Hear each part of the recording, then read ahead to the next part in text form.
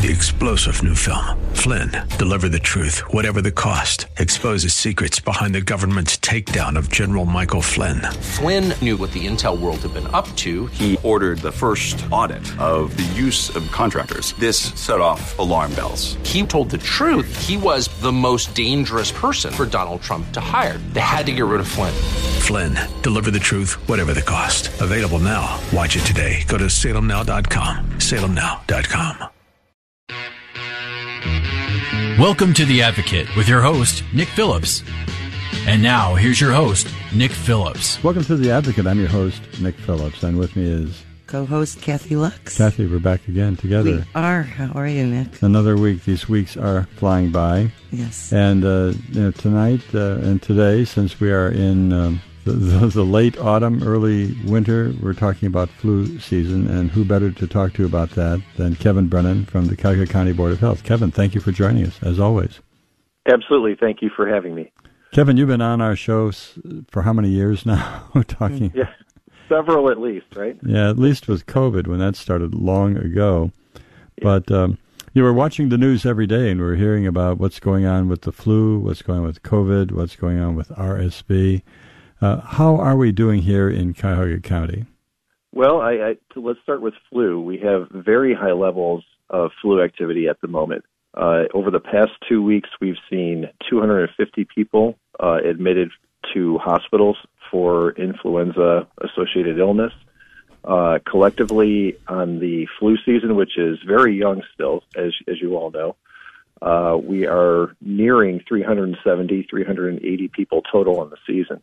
The scary thing about that is that total to date in what we call week 48, or in week 48 of the surveillance period, which is about 32 weeks long, but it rolls over at week 52 and goes back to number one. So we go from like October all the way through April.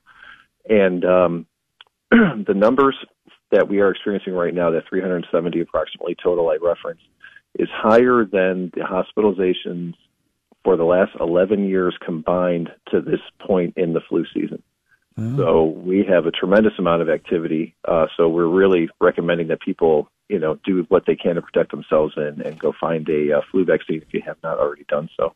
Kevin, can you speak to what the predominant symptoms are of this particular flu? Well, it depends, Kathy, on what strain particularly affects you, because there are several strains that make up the flu. And what they try to do every year is they try to do the best they can to forecast and target what the predominant strains might be. And what we do is we look at, since we have opposite seasons with like Australia, so we look at what's happening during our summer is their winter, and sometimes we can forecast a little better what may strike here in the United States based on what we're seeing there. And the predominant strain that we're seeing is H3N2. Which over the past 40 years has probably been the predominant strain 60 to 70% of the time. It's just a very aggressive strain that tends to produce higher fevers, tends to push people more towards, more fatigue, and then it ends up eventually statistically that we end up with more fatalities in a season when we see H3N2 as the predominant strain. Is it more respiratory, stomach? What is it, both? Well, with flu, we're looking at it, from the chest up predominantly. So It's respiratory, right? So it runs. The thing that we always are scared about, especially in our populations that are compromised, from a health standpoint, their immune systems aren't as strong, is that flu can lead to things like pneumonia, or if you're asthmatic or you have breathing difficulty already, or you may have heart difficulty, flu can be a tremendous strain on the system. So, the reason we really want to zero in on vaccine is because it minimizes your symptoms should you get it, and it will likely prevent you from becoming hospitalized. So wow. Well, let's take a short break. We're talking to Kevin Brennan from the Cuyahoga County Board of Health, and we're talking about the flu season and what's going on here. We're going to take a short break. We'll be back after these words, so don't go away. You're listening to Nick Phillips and Kathy Lux here on WHK. Stay with us.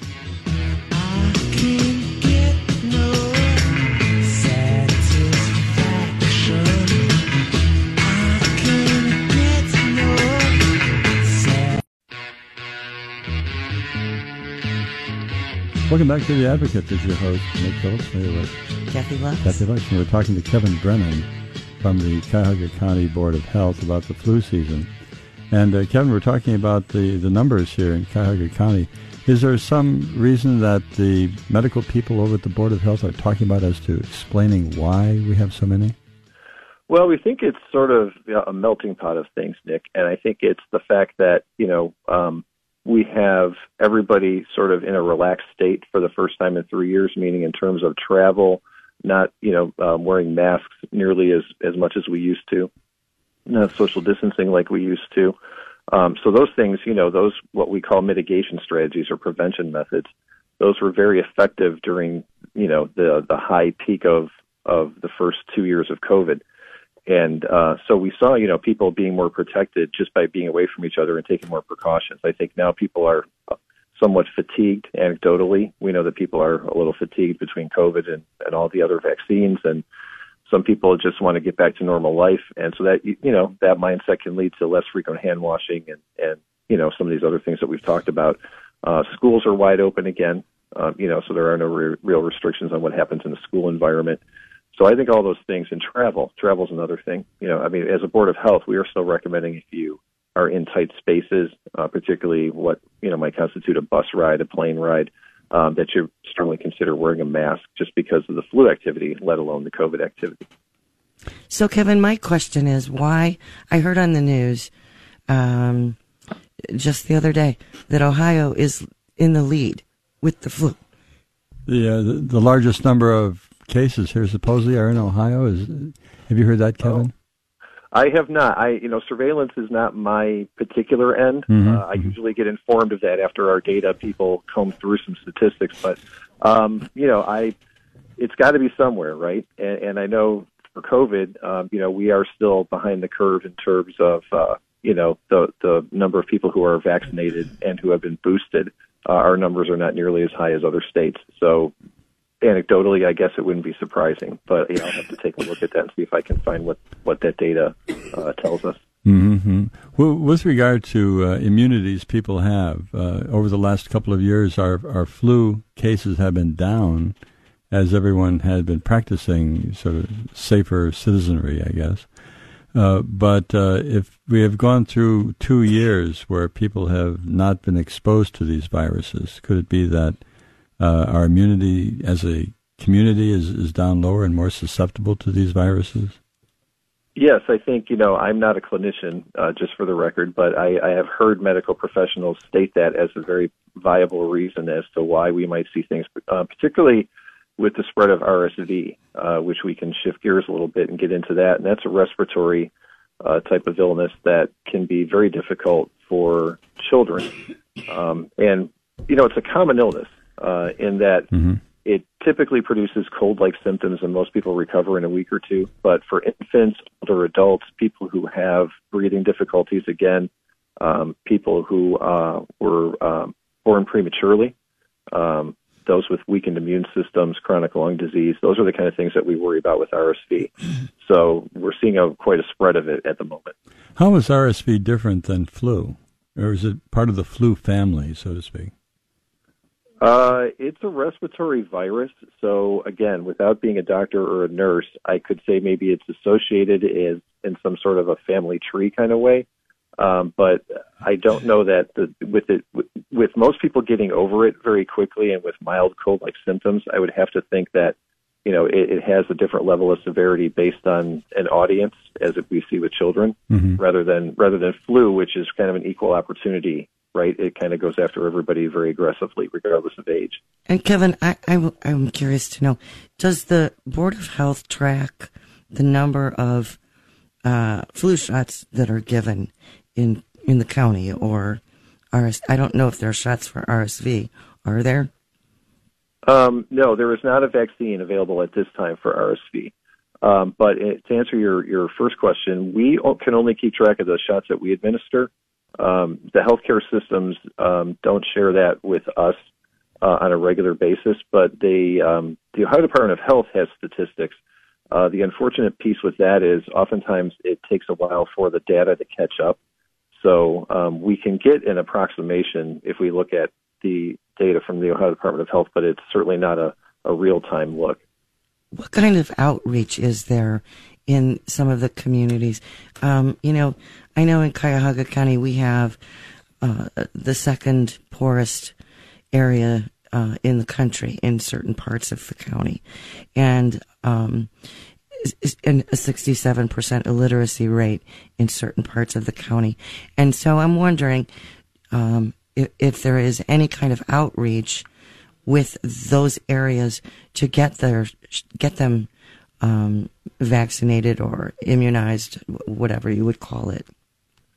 I can't speak, Kathy, to what could be a more widespread effort, but I know in terms of what we've done as the Board of Health, particularly during COVID, we established a lot of relationships, or we expanded existing relationships that we had with organizations like the Salvation Army, the Cleveland Clergy Alliance, a number of places where we could set up COVID clinics in the community.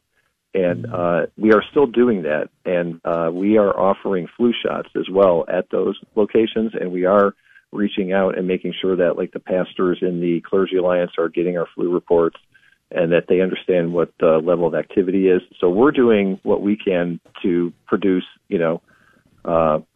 the data that will inform, people within the community.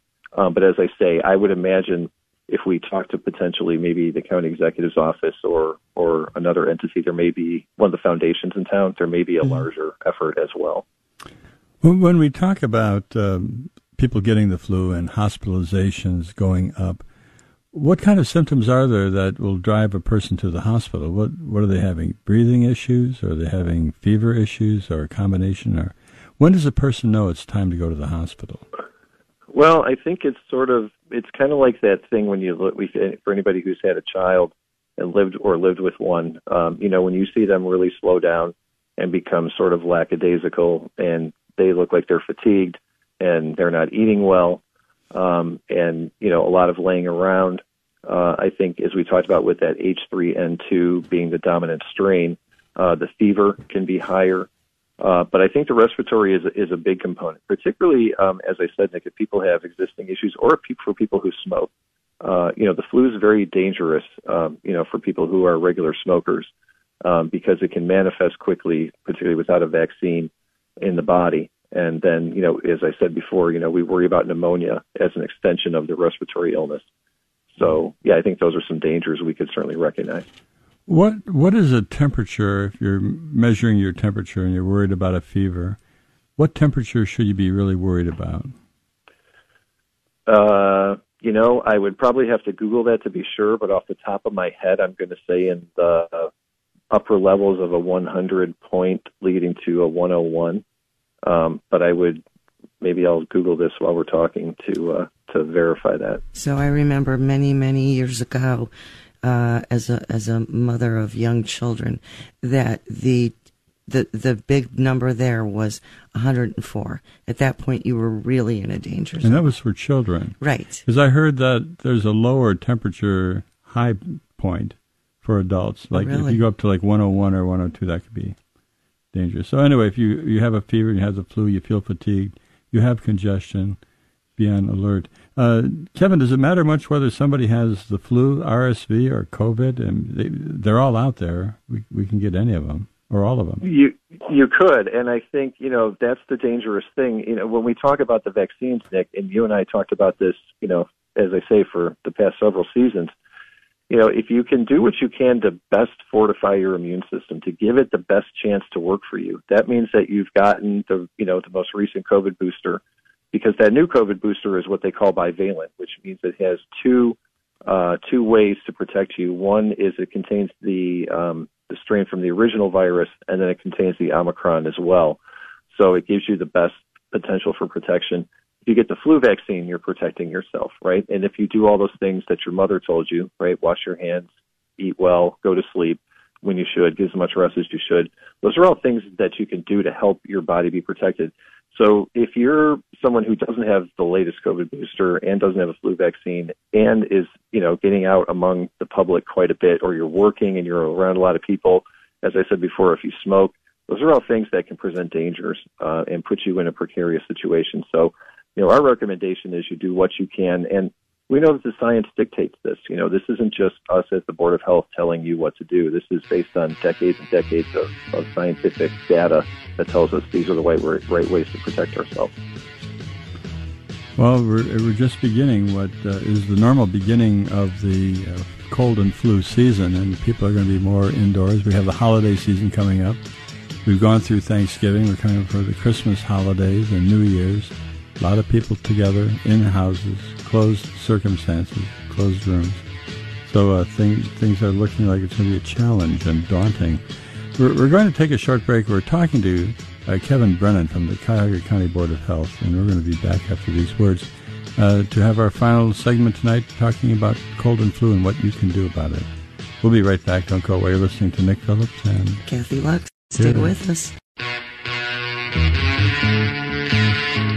Welcome back to The Advocate. This is our final segment. I'm Nick Phillips, and we're here with Kathy Lux. Kathy Lux. And we're talking to Kevin Brennan from the Cuyahoga County Board of Health, and we're talking about the cold and flu season, and we have quite a doozer of a flu season going now, and it's just the beginning.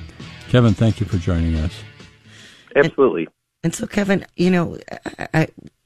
we're talking about all of the things that people can do to try and stay healthy. But I wanted to bring up the fact that I think after the 2 years of COVID and all of the daily discussions about vaccines and masking and shutdowns and all of it, I think that people have fatigue with the whole thing. And I think a lot of people just kind of are throwing their hands up in the air and saying, I give up. I don't know what there is to do to counter that. Do you? Not necessarily from an active standpoint, other than I think, Kathy, some of this comes back to, unfortunately, what we saw during COVID. Once the virus became sort of a political football for some point, and then people started to drop off and become disbelievers in the value of the vaccines and the system, that presented a real problem. And I think, that what happened is people ended up getting sick, and then some people reacted based on the fact that they were seeing their neighbors, their coworkers, their family members become ill. And, for some of them, that was the thing that flipped the switch. We hope that it doesn't come to that. We hope that we can appeal to people that, if we think back to years past, and really not that far, just maybe 4 or 5 years ago, as a country, we were in somewhat of a rhythm in terms of getting our flu vaccinations and being more, compliant with some of these vaccine, recommendations. Mm-hmm. So, I think that, we have to recall where we've been, not only, the immediate past, but we have to go back a little bit and remember the value of that, sure. Of the vaccines. And, I recall too, when we had, the issues with COVID, a lot of us, were working remotely or, whatever our case was. But as we stated before, illness levels were down. So yeah. It was nice to go through a winter and not have a cold and not have the flu, right? And so we're back to the only thing that we can recommend, the best thing we can recommend are the vaccines. And again, as you stated, very well, people are tired of it, but I don't know that there's another way that you can better protect yourself. And, I do in-home healthcare work, and I see so much people getting COVID that are vaccinated, and that word has traveled and spread, and that I think is having a counter effect in terms of wanting to keep going for the boosters and all of this, because they're still getting sick. Yeah, I think Nick and I have talked about that, and it even holds true for flu. The strains, that are out there are multiple, right? There are many that can get you. And so, early on in that first year of COVID vaccine, the strains were still developing and mutating. We remember the word mutation, right? Changing and changing into different ways they could attack us. And so as that happens, the vaccine was not current enough, right? And so I think now as we stated, this new bivalent booster, we've reached a point where we have the best defense that we've had probably all along. And with flu, as it was with really any vaccine, they're not guarantees that you're not going to get sick. It's really, we're just looking to lower your symptoms, lower your chances to become hospitalized, and really protect you from, unfortunately, becoming a fatality. Mm-hmm. And I've heard that even going back to the COVID days when we're talking about COVID vaccines, And I know that we have this constant battle with human nature and the human frustration of fatigue versus the science that, unfortunately, is reality for the most part. And we talk about political things with regard to what is reality, what is truth. And the science is debatable now. I mean, it depends on who you listen to, right? Well, Kathy will have you bring on somebody who's going to talk about it from that standpoint. But anyway, Kevin, thank you so much for joining us. We really appreciate your input, and you've been with us for over 2 years now, talking about what's going on at the Cuyahoga County Board of Health, which is a scientific group. Good information, Kevin. Thank you. Oh, absolutely. Thank you both for having me. I really appreciate it. We appreciate you enabling us to get the word out. Well, it's good for all of us and our listening audience to hear, so thank you very much. And we'll have you on maybe next month to get an update, see how we're doing. Very good. Thank you. Thank you, Kevin. And thank you for listening. We'll be back next week, same time, same station. So for now, good night. Goodbye. Take care, everybody. And we'll see you next week. And I sat and watched the Zanzibar sunset, sat and drank my fresh mint tea, with nothing to do until morning, and only my mind for company. 3-star General Michael J. Flynn, head of the Pentagon Intelligence Agency, knew all the government's dirty secrets. He was one of the most respected generals in the military. Flynn knew what the intel world had been up to. He understood its funding. He ordered the first audit of the use of contractors. This set off alarm bells.